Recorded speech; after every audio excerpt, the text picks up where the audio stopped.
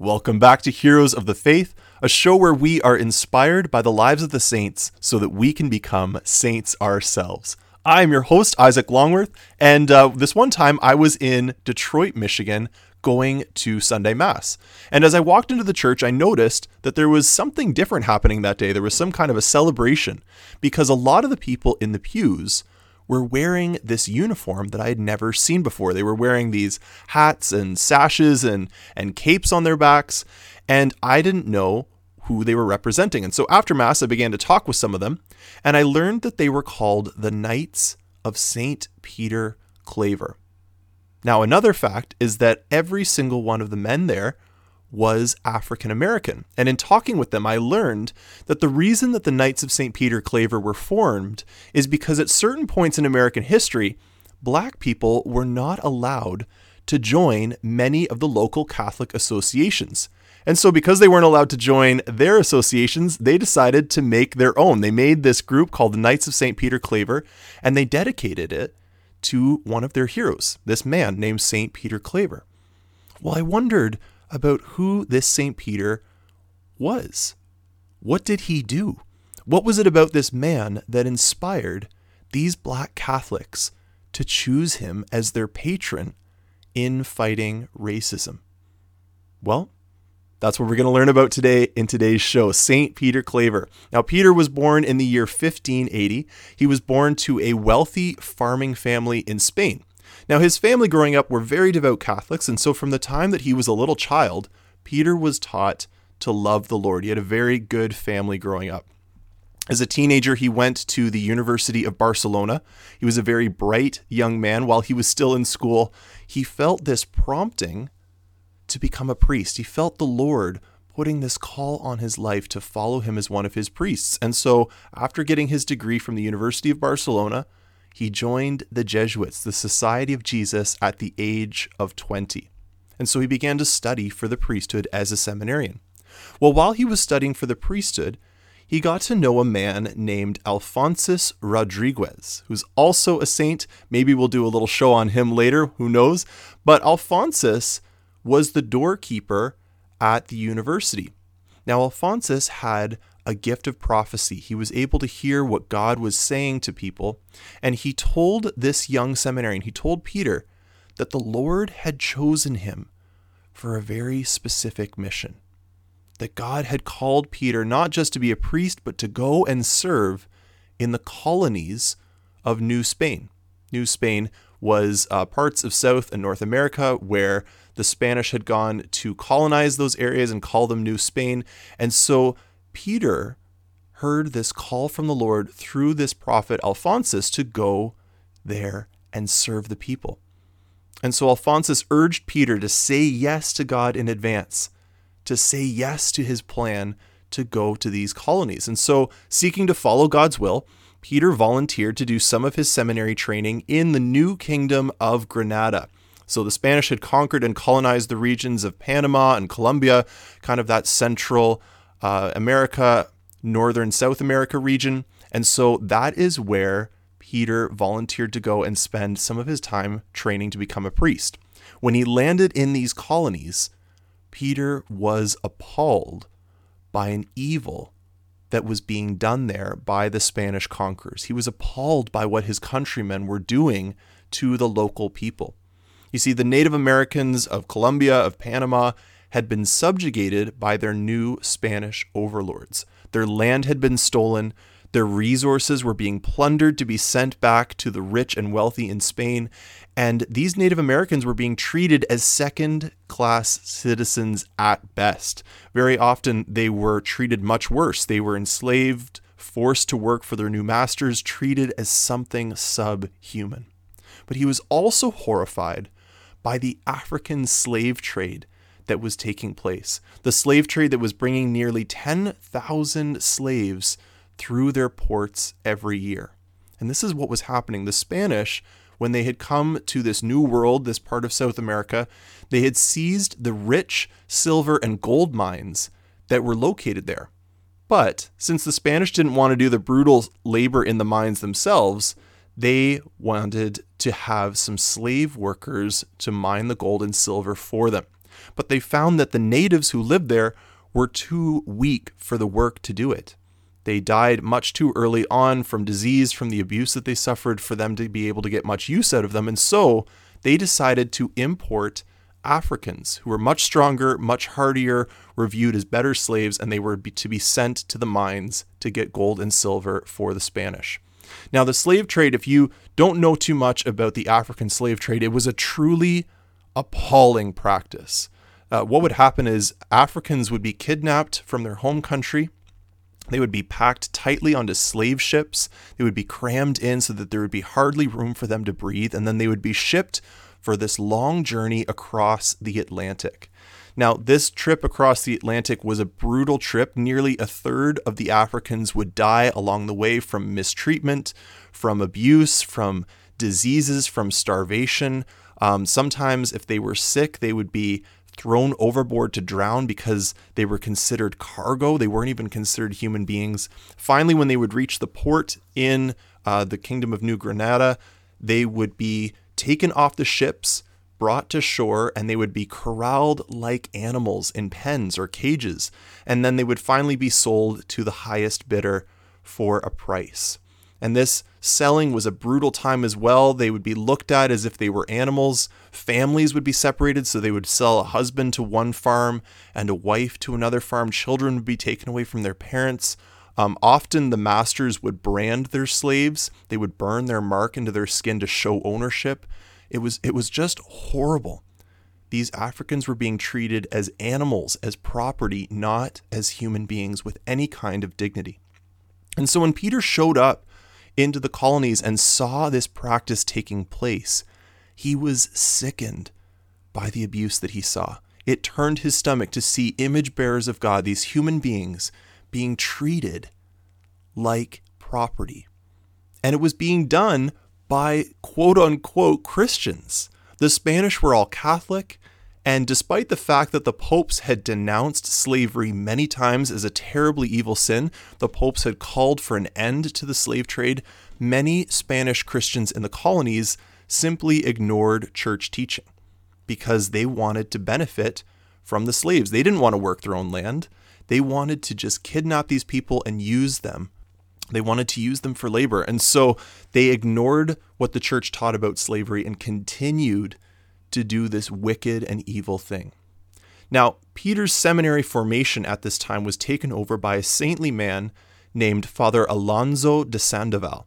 Now, Father Alonso, he was an amazing priest. He had spent nearly 40 years fighting the slave trade there in the colonies. He had advocated for more justice for the Africans. He had cared for them after they had been shipped to the colonies. He ministered to them, healed them of their wounds, fed them, and brought them Jesus.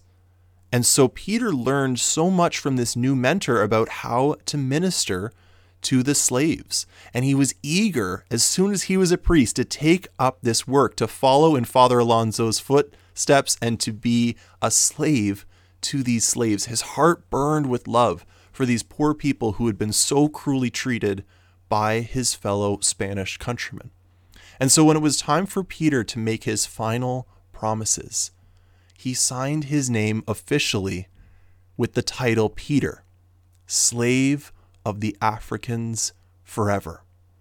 And with this title, he was committing his life as a priest to serve the slaves in their physical and spiritual needs, to act as their slave in order to reach them with God's love. He had committed his life to this. And so as soon as he was a priest, he got right to work. He didn't waste any time.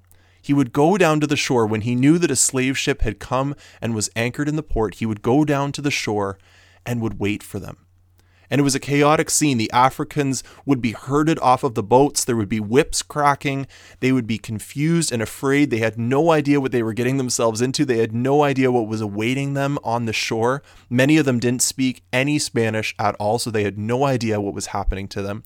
And once they got on shore, they would be put into these pens like animals, and they could be held there for several days before being sold. And so Father Peter would meet them on the shore. He brought with him a team of African translators who could speak many of the African dialects and languages, and he would go to the shore with this team, and he would give the slaves medicine and water and food. And he would give them lemons because after this long trip over the Atlantic, many of them would be starved for vitamins. And so he would give them these lemons, these high vitamin fruit, in order to nurse them back to health. He would help them however he could, physically speaking. He would explain to them what their situation was. He would explain to them what slavery was, what was going to happen to them, try and comfort them as much as he could. Sometimes if he had time and he was able to, he would go out on a boat to meet them on the slave ship, and he would go down into the dark hold underneath the ship where they were stored, where they were still packed in chains, to minister them in the hold of the ship, to bring them water, to try and nurse them back to health, to comfort those who were sick and dying. If a slave who was sick was cast overboard or left on the beach to die, the masters thought they wasn't worth that much money, wouldn't bring them in a profit, and just left them to die. Father Peter would go and find them on the shore, pick him or her up, and bring them to safety, would nurse them back to health, would minister to them, give them the medicine that they needed. And many of these slaves who he had rescued would then join his team to help him on his outreaches on the beach. Now, as he kept doing this over and over again, the slaves came to trust him. They saw that this strange priest, this strange Spaniard, really did care for them because he did everything he could to protect and help them, even when the masters tried to stop him from doing so. When the slaves were being held in their pens in the port, Father Peter would go with his team of translators and tell them about Jesus. Now, many of these slaves had never heard of the name of Jesus before. Most of them would have come from Africa, where they would have believed in their pagan tribal religions. They would have worshipped many different gods. But he came and told them about the one true God. And he told them that all men, whether they're black, whether they're white, all men are made in God's image, this one God's image, and that this God loves them. That he wanted to be in heaven with us forever. That we as human beings, that we're not made for this world with its pain, with its suffering, but we are made for heaven. We are made for God. He loves us. And that is our goal. Our hope is not in this world. It's not in the pleasures and the joys that this world has to offer. Our hope as men is in God, living with him forever in heaven. And he told them that the way to heaven is through Jesus, the Son of God, who came to earth and died for our sins so that we could be forgiven if we turn away from them, if we turn away from our wrongdoings, if we put our faith in the Lord Jesus and are baptized into his church, we can attain this goal of heaven. And because many of them didn't speak Spanish and the language barrier was real, he would use pictures to teach them. He had crucifixes that he would give out. He would do this to get his point across. He would pass out rosaries and medals to them. He used a lot of tactile methods of teaching in order to share Jesus with these Africans. Now, amazingly, many of the Africans actually listened to his preaching, which when I heard about this, I was amazed. Think about it from their perspective. Every single Spanish person that they had met was cruel, had kidnapped them from their homes, ripped them away from their country, from their families, had sold them, beaten them, abused them, tortured them. Every single Christian that they'd met was cruel. But Father Peter was different. And he was able to break through all of that mistrust, all of that resentment, to share with them the message of Jesus. And they were touched. They were touched by the love of God that they saw coming to them from Father Peter. His message brought them hope that despite their sufferings here on earth, God loved them.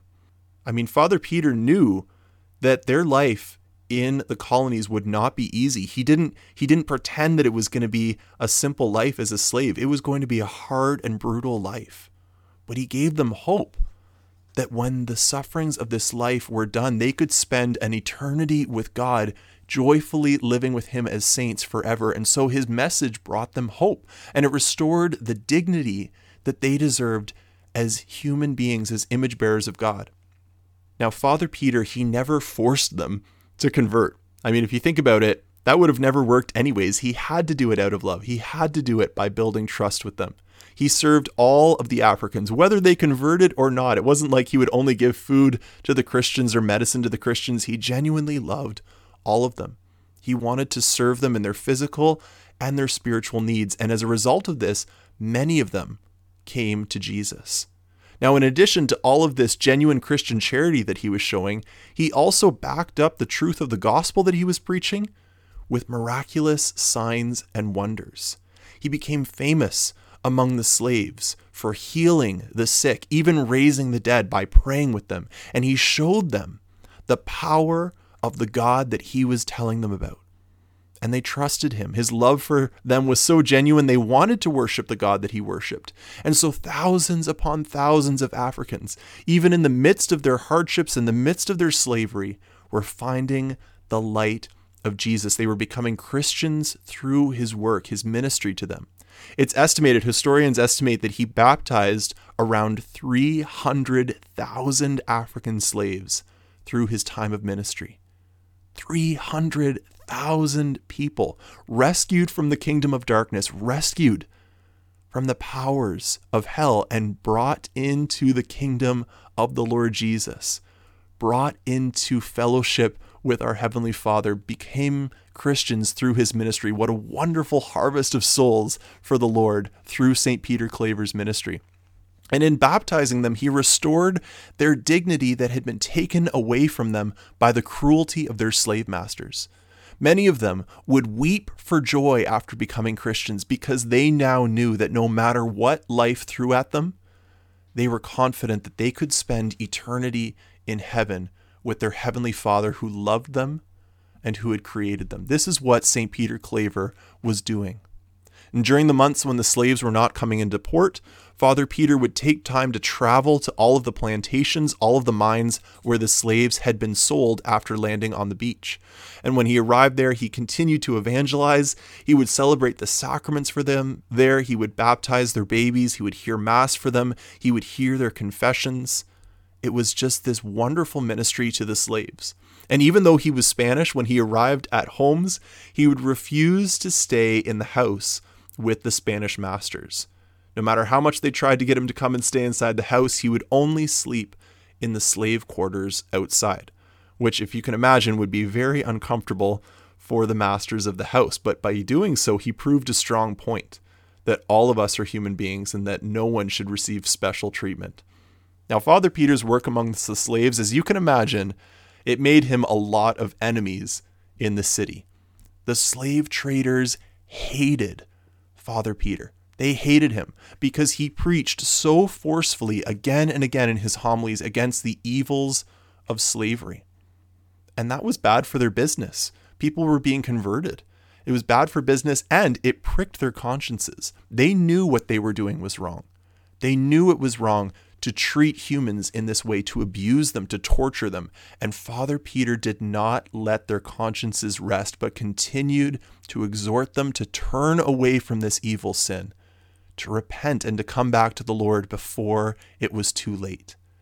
Some Catholics were very scandalized that Father Peter was giving sacraments to the Africans. Remember, they considered the Africans not to be human. They didn't consider them to have souls. They viewed them as animals. And so when they saw him there baptizing them and giving communion to them, they were appalled that he would do this to things that they viewed as subhuman. And so many of them stopped going to his church to protest his methods.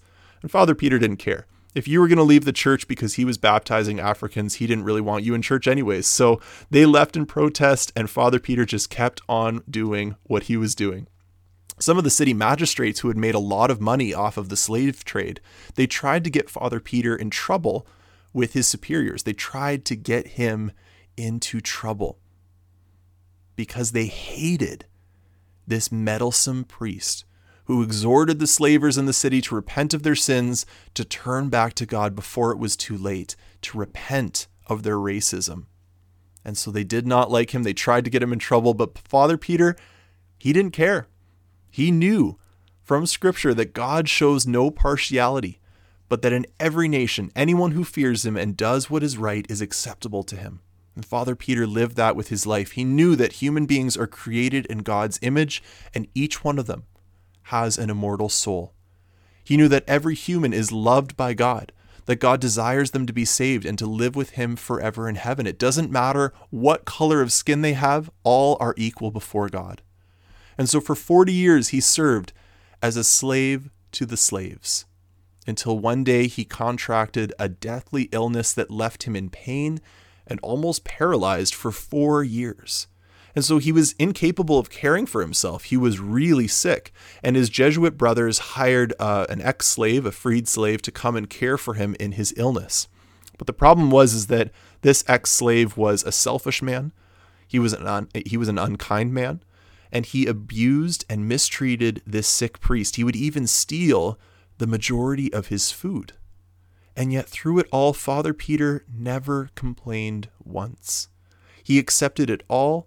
He offered up all of his sufferings, of his illness, of his abuse by his caretaker. He suffered all of it for the African slaves who he was unable to tend to in his illness. He mourned the fact that he was too weak to take care of them anymore, but he offered up his sufferings for their sake until eventually he died. Now, St. Peter Claver is an amazing saint. I realized right away why he had been chosen as the patron of fighting systemic racism in the church, because he worked to break patterns of racism that existed in his society and had even spread amongst Christians. Even though the church had always denounced slavery as a sin, had always said that it was a horrible crime against God and against man, many Catholics refused to obey. They refused to obey God's law, and instead they chose to view fellow human beings as property, as subhuman, as animals that they could use to satisfy their own greed. But Peter fought against it. He knew that in God's eyes, we are all equal before him. We are loved as his children, no matter what tribe, no matter what race or ethnicity we belong to. And so I think that we need to imitate St. Peter to become saints like he was. We need to fight against any kind of hatred, any kind of bigotry that is based on the color of someone's skin, especially if we see it happening within the church. Now, as you know, as I know, racism definitely exists in our world today. There are still people who view others as less than them because of their ethnicity, because of their color. Even though, praise God, slavery has been abolished, these sentiments of racism have never gone away. But as Christians, we know that racism does not have a place in our life. It's just simply unacceptable. God loves all people. And so as Christians, we are called to be channels of that love to everyone, regardless of the color of their skin, recognizing that we are all brothers and sisters of the same Heavenly Father. The same God created us all in his image. And the Catholic Church is universal. It spreads all over the globe, full of people from every race, every tribe coming to worship Jesus together as one. And really, the Catholic Church is an earthly image of what heaven will look like. Heaven is full of people of every color, every tribe worshiping Jesus. And the church is a sign to our divided world of what the love of God can do to unite people together. And so let's pray to St. Peter Claver for all of the graces that he can seek from God for us to make this world into a place where hatred and racism are no more. Let's pray. In the name of the Father, the Son, and the Holy Spirit, amen. Lord God, we come before you and we pray for all the places in the world where hatred and racism are rampant, where people are treated as less than others, as inferior because of the color of their skin. Lord, we repent of any times that we ourselves participated in racism of any kind. Help us through the intercession of St. Peter Claver to recognize that we are all equals, that we are part of the same human family, that we are children of God. St. Peter Claver, you worked with those whose society viewed as non-human. You were willing to identify with them, to live among them, to choose them over the rich and the elite. Help us to imitate you, to advocate for those who the world despises, those who the world casts away, that like you, we may recognize in them image bearers of God who Jesus died to save, that every single human being, no matter their color, no matter their tribe, is a precious child of God who Jesus came to die on the cross for. And St. Peter Claver, you constantly preached this Jesus to people. You constantly invited them to put their faith in the Lord in order to become saints forever with him in heaven. Help us to imitate you in your zeal to evangelize. Let us never tire of proclaiming the gospel to our friends, to our family, to the whole world, so that many souls will come to know Jesus as the King of their life. St. Peter Claver, slave of the slaves, pray for us. In the name of the Father, the Son, and the Holy Spirit. Amen.